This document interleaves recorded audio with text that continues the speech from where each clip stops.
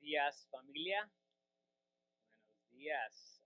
It's so good to be with you today. My name is Josue. For those of you that do not know me, I have the privilege of serving as one of the elders here at the Grove Church. And obviously, today I have the privilege of preaching God's word to us. And it is one that I do not take lightly and one that I am excited about, but one that I've labored very much over for today's topic. For today, we're going to find some words that we don't often talk about or think about as a church, I think. And so today, as we confront these things, I would just ask that you have a little grace with me and with yourself. But let's confront them the way Jesus confronted them in the Word. You see, we find ourselves today in the text in our series on the Sermon on the Mount, where Jesus has been challenging what we believe to be true about the law, about himself, about what is actually important. And what he's been challenging us is our self-righteousness. He's been telling us that we think we are right because of what we do. And last week we heard this, that if you get angry with your brother, your heart is not that different from someone who commits murder. In fact, you've committed murder in your heart. And he's saying it's not enough not to kill someone. Most of us would say, actually, probably all of us would say, I've never killed anyone. Okay, that's a good baseline. But he would say, if in your heart you've been angry, you've already committed murder. And so what Jesus is getting at is at the core. He's getting to the heart level. He's getting to the roots that are in you and that are in me. And today is no different. He will challenge the roots that are in you and that are in me. Where you might say, well, I've never committed adultery. I've never cheated on my wife. I've never cheated on my husband. He's going to say, but what's in your heart? That's what we're going to explore today. Now, I'd like for you to humor me for the next 30 seconds. So please stand up. I'm going to give you some instructions. Okay? So hopefully this helps you wake up a little bit because the message is coming your way. So I want you to face right, your right side. Okay? Feet shoulder width apart. Okay? Keep your right foot in place and take a step to your left. All right? So you're facing your left now. Face your left. Take a step. Look at me. All right. How about this? Look at me. This is not working how I thought it was going to work. All right. Y'all pay attention. So feet shoulder width apart. Take a step to your left and look in that direction with your right foot staying in place. Okay? You got it? So you're basically looking at me now. Okay? Now make a phone call. Pick up your, all right? Close that fist up. Now put your left hand right underneath your eye. All right. That is a boxing stance. Now keep this in mind as we continue. You can have a seat. All right. All right.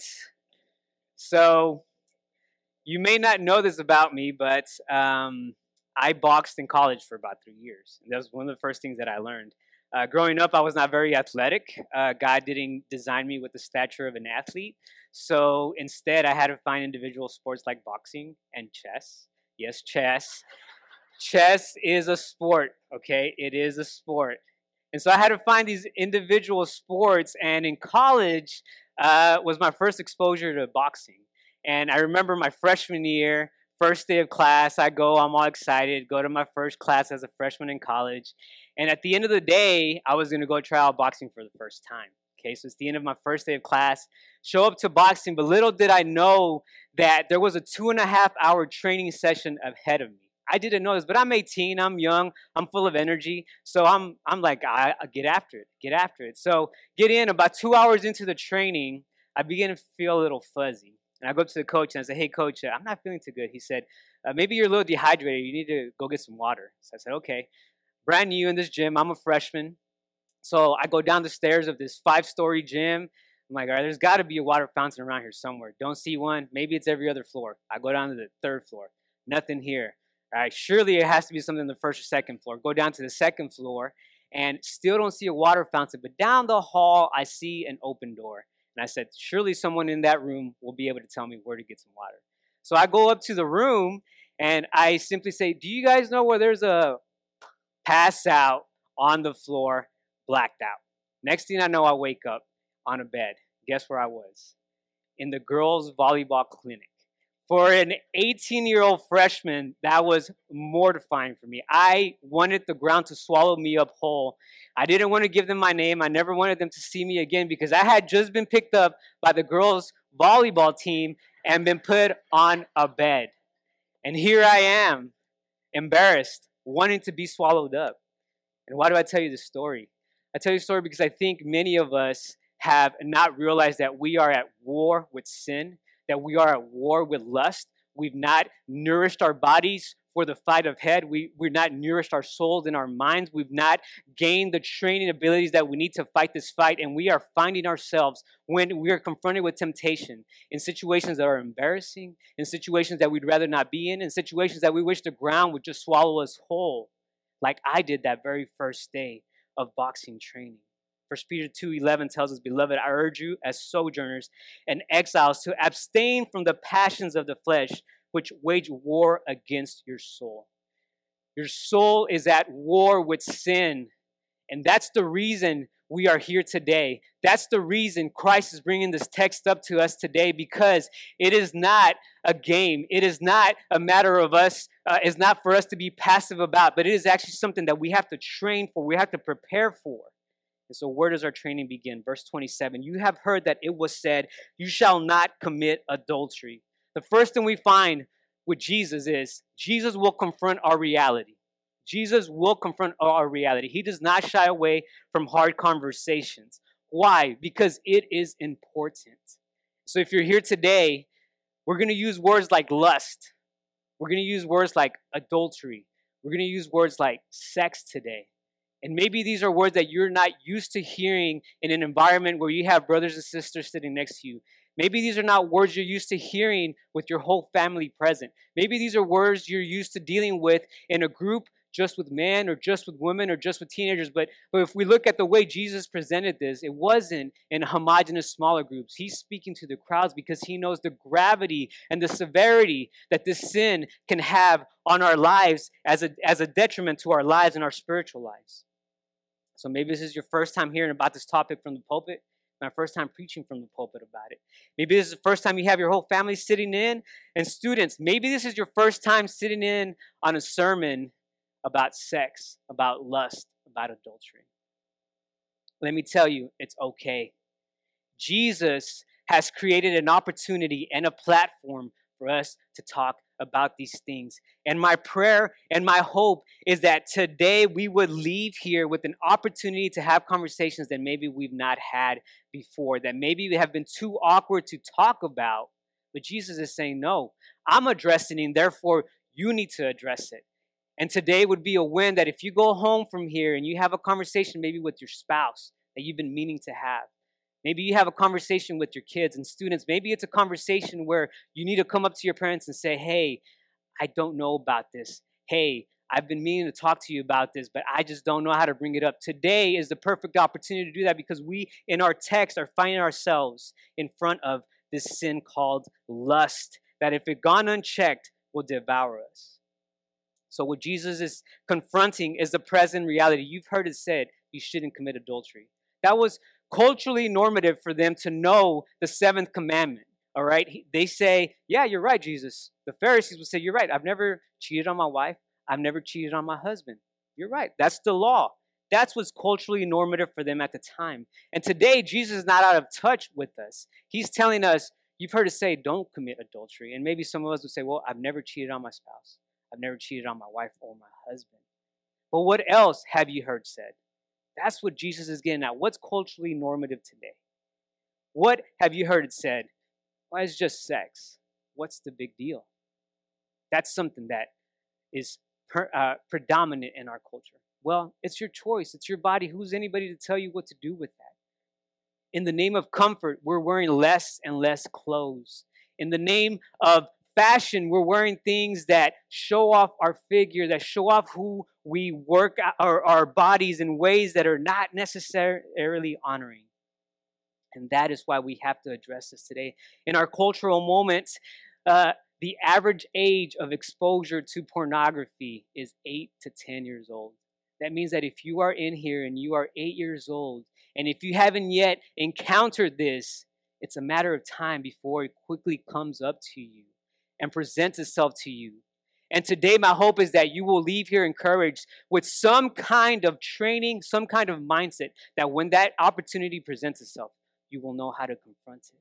We don't have the choice. We don't have the luxury to be passive and not address this. In an average year, an average teenager who just regularly watches television will have experienced 15,000 references to something sexual on TV, on Instagram, on Facebook. This is not a joke. Psychology Today says that we are overexposed and underprepared. And what Psychology Today is saying is the schools can't keep up with sex ed. The church doesn't seem to be as concerned about it to talk about it. Guess what?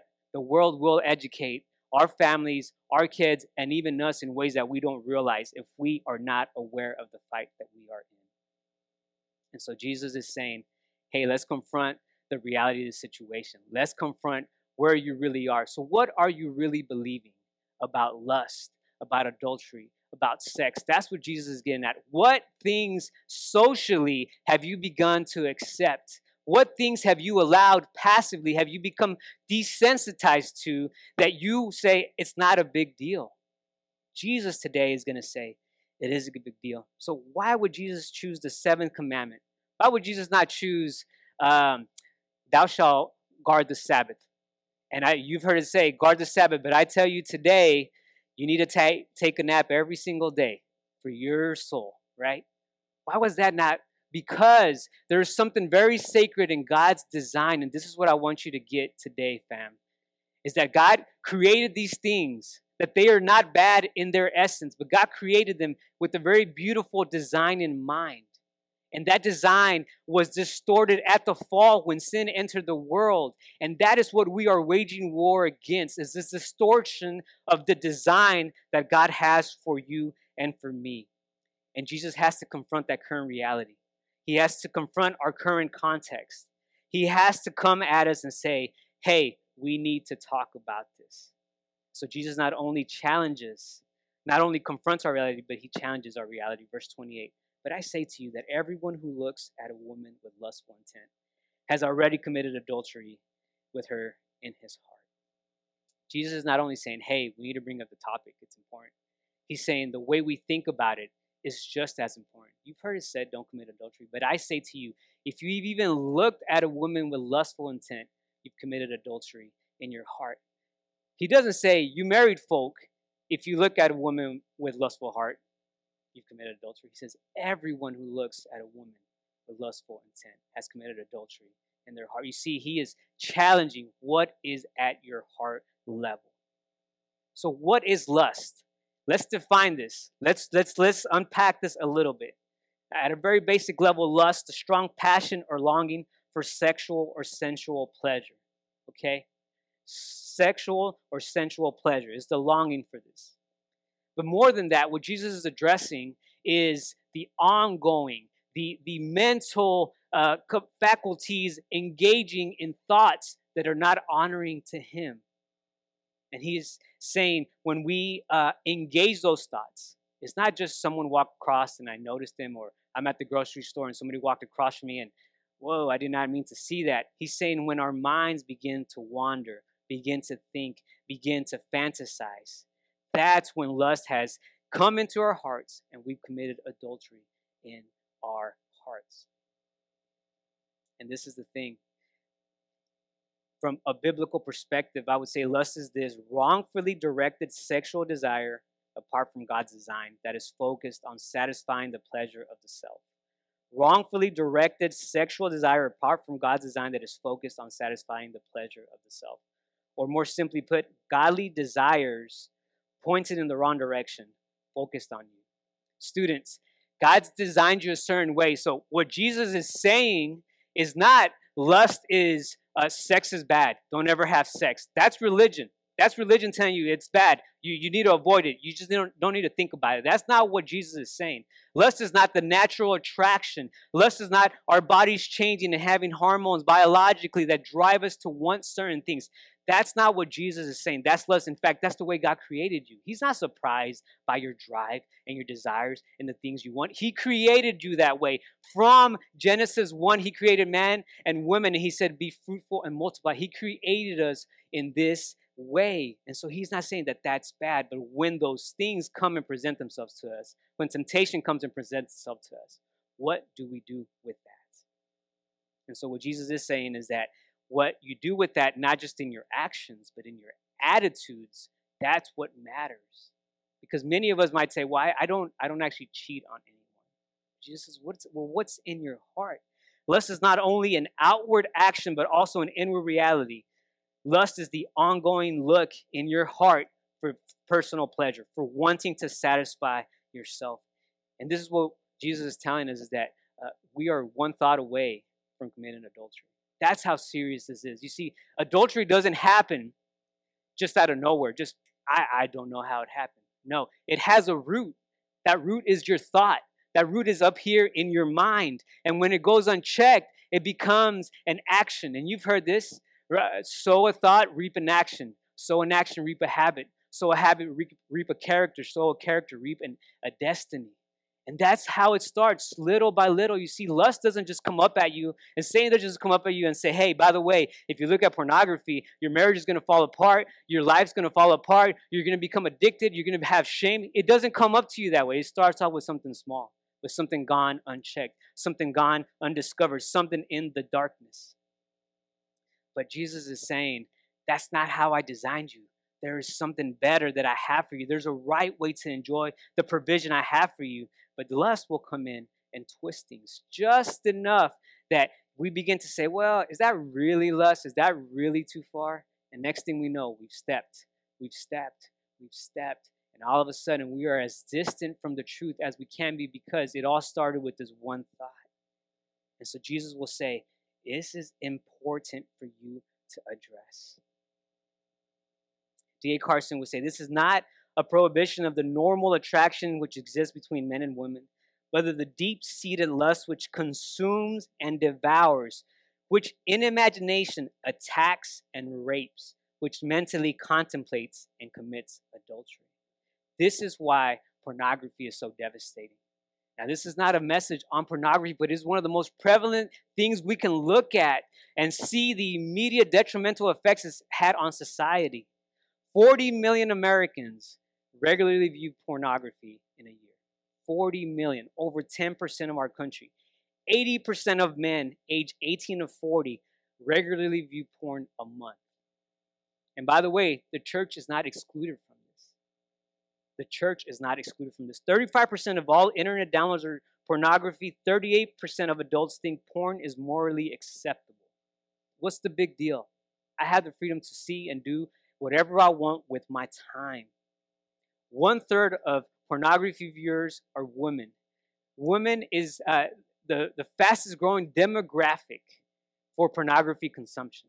This is no longer a man issue. This is something that is enticing men and women almost equally now. And just to put it into context, there's a cost to this. The pornography industry last year, as an industry, revenued $16.4 billion. The NFL revenue was $15.6, $1 billion less than the pornography industry. What does that tell you? That if we like football, there are even more people that like to watch pornography and things that corrupt the soul. And so that's why we have to address it. But while we're at it, it's not just a pornography issue. Remember, it's in our thoughts, it's in our hearts, it's in our desires. What about things like magazines? Hey, take this quiz, find out what kind of lover you are. And there goes the church clicking in to find out what kind of lover they are. Lies being fed to us. Hey, this novel, not that bad. It's just a story. You're just reading a story. What's the big deal? Romance movies, romance comedies. Hey, these stories are beautiful, but what happens is that just the way pornography gives you a fantasy life that you then try to compare to your real life, romantic comedies, magazines, novels give you a fantasy world that all of a sudden you begin to compare yourself to, right? And you have the man running after the women at the edge of the airplane and stops the airplane and proposes, and all of a sudden, why can't you do that for me? Right? Why can't you love me that way? You proposed to me at La Madeleine on a Tuesday night by yourself. Why can't you be like that guy? And all of a sudden, the movies we were watching, the shows we were watching are setting standards and precedents for the expectations that we have of the people around us. And this happens whether you're married or whether you're single. And especially if you're single and you're preparing for the future design of marriage that God has for you, don't let the world tell you what that world should look like, what marriage should look like. Let the Bible, let Scripture inform what the beautiful thing God has for you. Let the Bible inform that instead. Remember, you're at war. And so when you confront these situations, when you come across these temptations, Jesus is getting at our heart and saying, what are you going to do? Students, when you are at school and someone says, hey, check this out. And inside of you, you have this fuzzy feeling that something's not right here.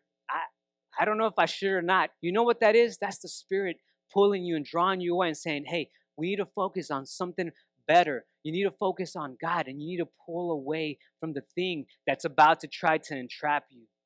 Maybe for you as an adult, it's finding confidence or finding comfort in the listening ear of a coworker of the opposite sex, or maybe even the same sex. See, we're in a culture that has drastically messed up what sexuality is, what God's original design for sexuality is. And maybe for you, it's, hey, I've been talking to somebody else. That is the reason why emotional affairs are still affairs, because it's at the heart level. But what we are meant to do when we hear Jesus' words is let those fuzzy feelings, the fuzzy feeling that I had of not feeling okay whenever I was boxing and I needed some water, that fuzzy feeling that you have when you're about to say something or do something that just doesn't feel right, let that be something that is a compass to you to pull away from whatever it is you're about to engage. And why is Jesus telling us this? Because he is guarding what is good. He is guarding his design. He is guarding the way he made you. You are made in the image of God. Imago Dei, we are image bearers of God. And when we engage in lust, when we engage in pornography, when we engage in the fantasy world, what we are doing is minimizing God's design. We are taking his beautiful design, we're throwing it in the dirt, and we're stepping on it. And all of a sudden, this is simply meant to feed me, to feed my desires, to feed my satisfactions. And guess what? That makes me God. What I want matters more. And we've taken something beautiful and something godly, and we made it ultimate, and we made it about ourselves. But Jesus is setting the standard here, and he's saying the standard is holiness. Your self-righteousness is not enough. Abstaining, doing all the right things for the wrong reasons is not enough. He desires holiness from us. Verse 6, blessed are those who hunger and thirst for righteousness, for that they shall be satisfied. Verse 8 in same chapter, blessed are the pure in heart, for they shall see God. Whereas last week we saw the root sin of passion, of anger. This week we see the root sin of appetite and desire. And isn't lust one of those things that the more you get, the more you want? It's one of those things that is just never ending.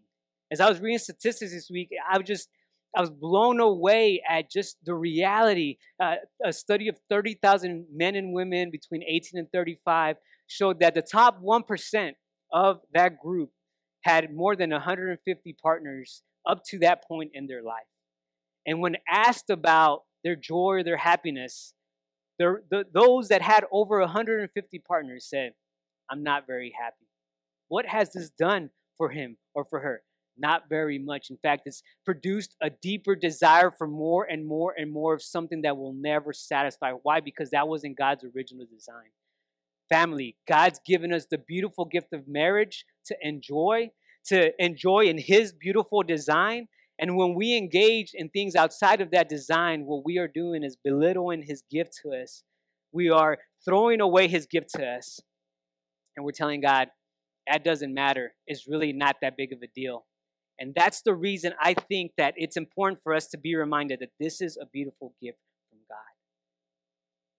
Job said, I have made a covenant with my eyes. How then can I gaze at a virgin? You see, it's not about just our actions. It's about our heart's posture. And today, this is what Jesus is calling us to. Let's confront the reality. Let's confront what's really happening in our society. And not just our society. Let's confront what's really happening inside the church. Let's challenge the thoughts we've had about lust and about sexual immorality. Let's challenge that with the truths of Scripture about what's in our hearts. And then Jesus would say, let's fight for what's good. Verse 29, if your right eye causes you to sin, tear it out and throw it away. For it is better that you lose one of your members than that your whole body be thrown into hell. And if your right hand causes you to sin, cut it off and throw it away. For it is better that you lose one of your members than your whole body go into hell.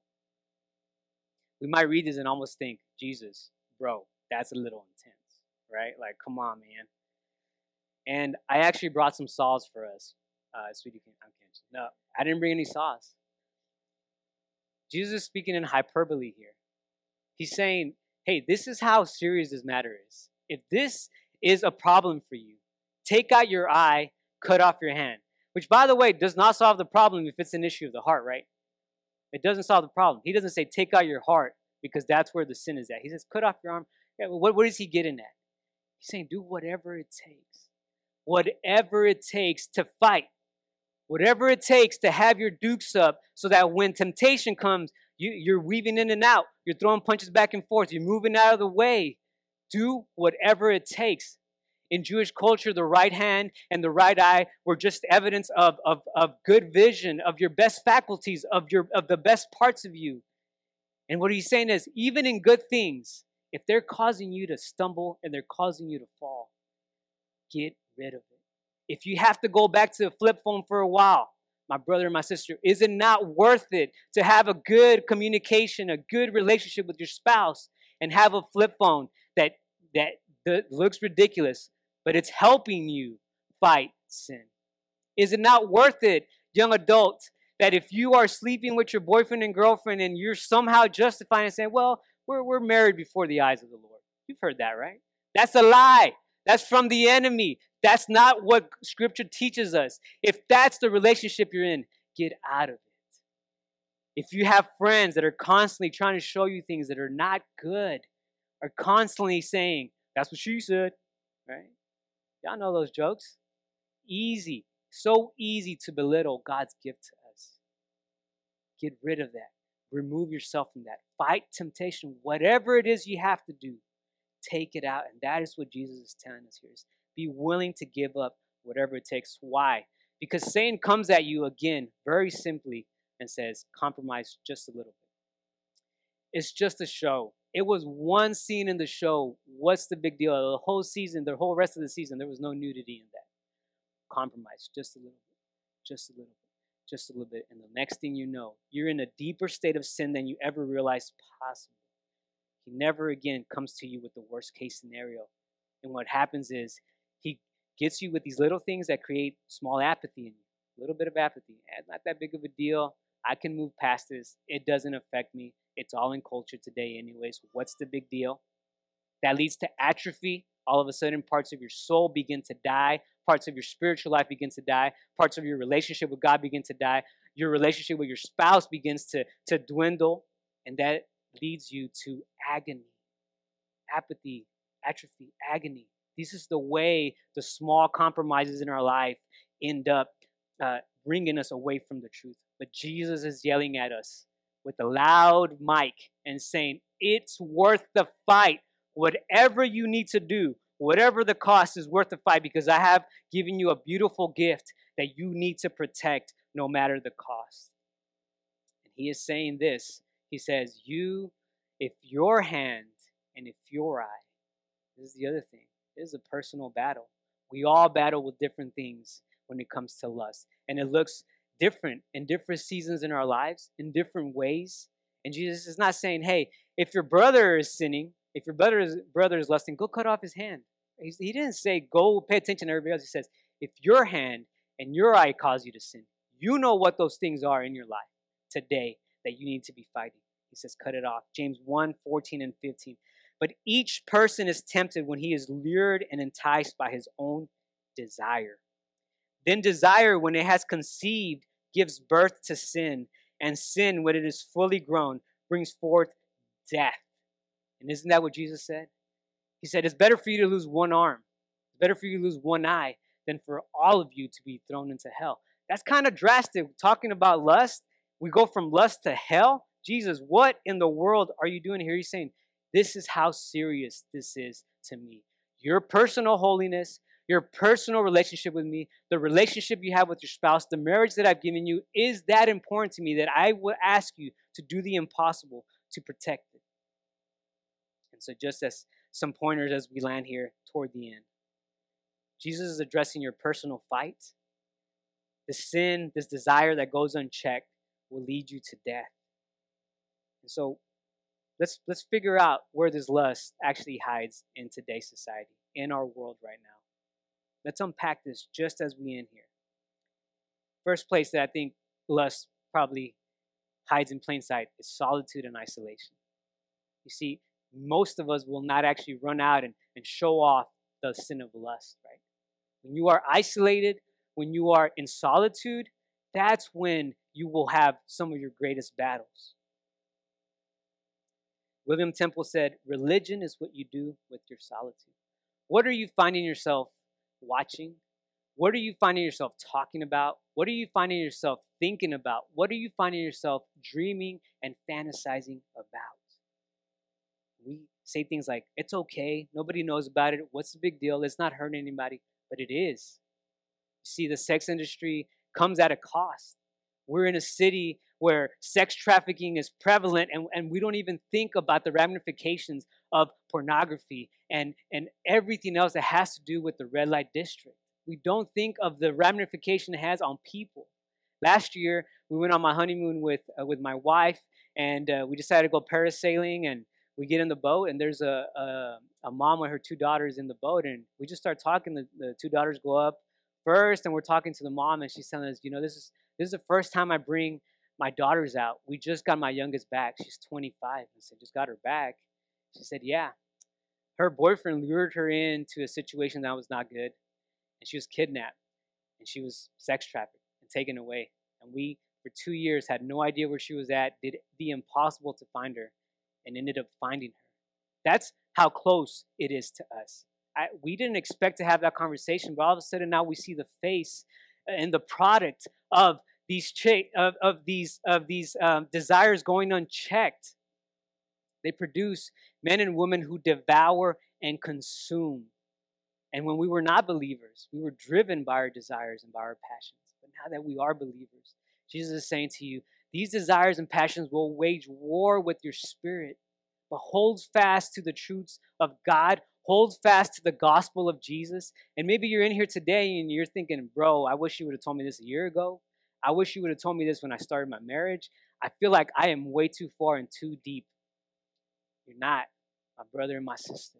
There is freedom. This is what Jesus came for. This is what we sing about. This is why the gospel is true. It's not that we would perfectly avoid lust. It's not that we would perfectly avoid the things of this world. It's not that we would just walk around with blinders on our eyes and not talk to anybody that's not Christian. It's that we would depend on Christ and his righteousness for our righteousness, that we would be justified because we're justified by Christ and not by our actions, and that we would love God so much that we would submit ourselves to him before anything and anyone else, and in so doing, we will love him and love our brother and our sister and love our spouse and love our friends and love our neighbors because his gospel has given us so much grace. And that's the good news that I have for you today. It's that you don't have to live in bondage. You don't have to live enslaved. You don't have to live fearing. You don't have to live in shame. Jesus has come to take that away from you. And if you're young here today and this is the first time you're hearing some of this stuff, let me tell you this. I wish somebody would have told me this when I was in middle school, that my fight would have started early and not in college. It wasn't until college that I had somebody actually ask me, hey, do you struggle with pornography? That was a question for me. I was like, what are we talking about right now? And God had to humble me and say, hey, blessed are the poor in spirit. Right? I had to be humbled and say, yeah, I need some help. And in my 20s, God allowed me to fight the fight with brothers and sisters, which leads me to my next point. How do we fight this? Well, one, renew your mind. Renew your mind. Jesus challenges us to think about things differently than maybe we have been. Colossians 3:1, if then you have been raised with Christ, seek the things that are above, where Christ is seated at the right hand of God. Set your minds on things that are above, not on things that are on earth. For you have died and your life is hidden with Christ in God. When Christ, who is your life, appears, then you also will appear with him in glory. Put to death, therefore, what is earthly in you: sexual immorality, impurity, passion, evil desire, and covetousness, which is idolatry. Is it amazing as we read in Colossians, and we're talking about setting our minds on the things above, that he would go to desire. Why would he contrast setting our things above with our earthly desires? Because these things can enslave us very quickly if gone unchecked. And so Jesus would say, set your mind on things above. Professor from DTS, Howard Hendricks, whenever a young man would come to him and say, hey, I'm wrestling with pornography, I'm wrestling with lust, you know what he would put him in a training toward? Aside from the general, hey, we need to get some software to protect you, some accountability, he would give them a rigorous training in scripture memorization. Why? Because when you are tempted and your mind wants to run in one direction, if you don't have the word of God in your heart, if you don't have the word of God in your mind, if you don't have that scripture ready to fight temptation, it's going to be very easy for you to be taken away into whatever is tempting you. So renew your mind. Put your mind on the things above and hate sin. See the ramifications. You have to hate sin so that you can be killing it. Otherwise, it'll be killing you. So renew your mind. Second thing, prioritize the good. Married people, intimacy at the table and at the bed. Make those priorities. And I tell you this coming from a week where I'm preparing for the scripture, and the enemy is coming to my household this week and saying communication doesn't need to happen. There needs to be a gap. And my mind is focused on the word and on the scripture, on the things God's given me. And the enemy's coming in trying to create a gap, trying to create division, trying to create just enough distance between my wife and myself that I might look at something different. I might think about something different. I might want something different. And by God's grace this week, I'm in scripture and I'm studying and I'm seeing it for what it is. And the enemy is crafty. He won't come at you just all like this. Hey, by the way, you're about to sin. Simple, little things. Little things. And pay attention to what I said. Intimacy at the table and in the bed. See, intimacy is not just physical. It's communication. It's understanding. It's hearing each other out. It's showing grace and love to one another. Those are things that are God's created and designed for us to enjoy in marriage. So communicate with your spouse, your needs. Make sure there's no secrets. Open up to your spouse and tell him what you're thinking, what you're feeling. And leave no room for the enemy to create division. Third point, don't fight alone. You can't do this by yourself. I have yet to meet someone that has said, man, I've overcome this by myself with the Lord in my room. That's it. That's all I needed, just God and me. No, God's given us the beautiful gift of community for a reason. And that reason is that we would mutually sharpen one another, point one another to Christ, hold each other accountable to the standard of holiness that God has set before us. So maybe today you need to go to your spouse and have this conversation after we're done here. Do it. Don't let time pass by. Don't let it grow more, but instead bring it to the light. For when you bring it to the light, God will help you get rid of it. God will help you steer clear from it. But the longer you stay in darkness, the more it just becomes a part of who you think you are, who you say you are, what's actually in your heart. Take the commitment, the gift of community seriously and use it with your spouse, with your leaders. If you're single, if you're a student, talk to your parents. Talk to a leader. Whatever you need to do, don't fight alone. You were not meant to fight alone. And finally, be reminded that eternity is at stake. You need to have an eternal perspective. Jesus is telling us it's worth fighting for. You see, what hell is eternal separation between man and God. That's what hell is. And he's saying that's what's at stake, that if you sow a thought and end up reaping a destiny, that's what happens in that trajectory, is that over time you will distance yourself from God. And God does not want that for you. He does not want that for me. He doesn't want that for us. You see, John 3:16 says, for God so loved the world, he gave his only son. Whoever believes in him will not perish but have everlasting life.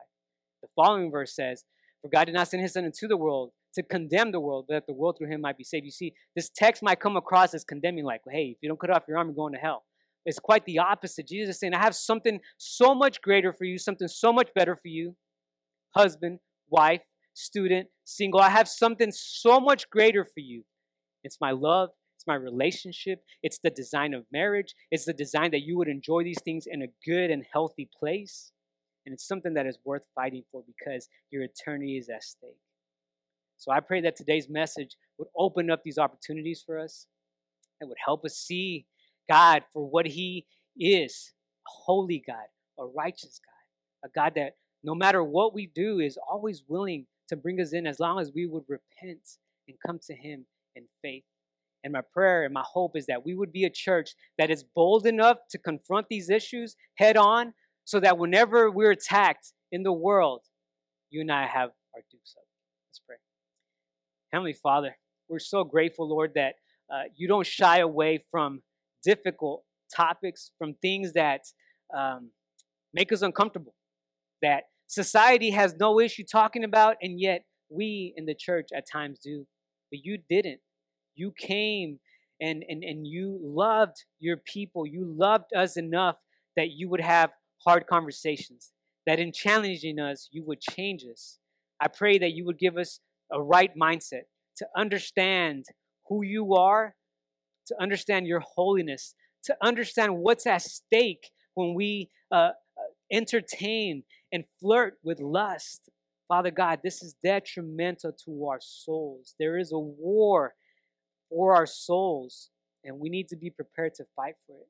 Father God, I pray for our young students. I pray for our teenagers. I pray for our singles who are in the battle against a world that is constantly bombarding them with sexual references, with sexual morals that are not in line with what you have taught us is good and right. I pray that you would protect them. I pray that your spirit would be in them. I pray that your word would empower them to fight the good fight, that one day when they reach the altar, that they would be able to have a healthy and good marriage because they're not coming in with all the baggage that sin produces over time. But instead that they would be able to stand before their spouse and say, I've been fighting for this marriage since I was young.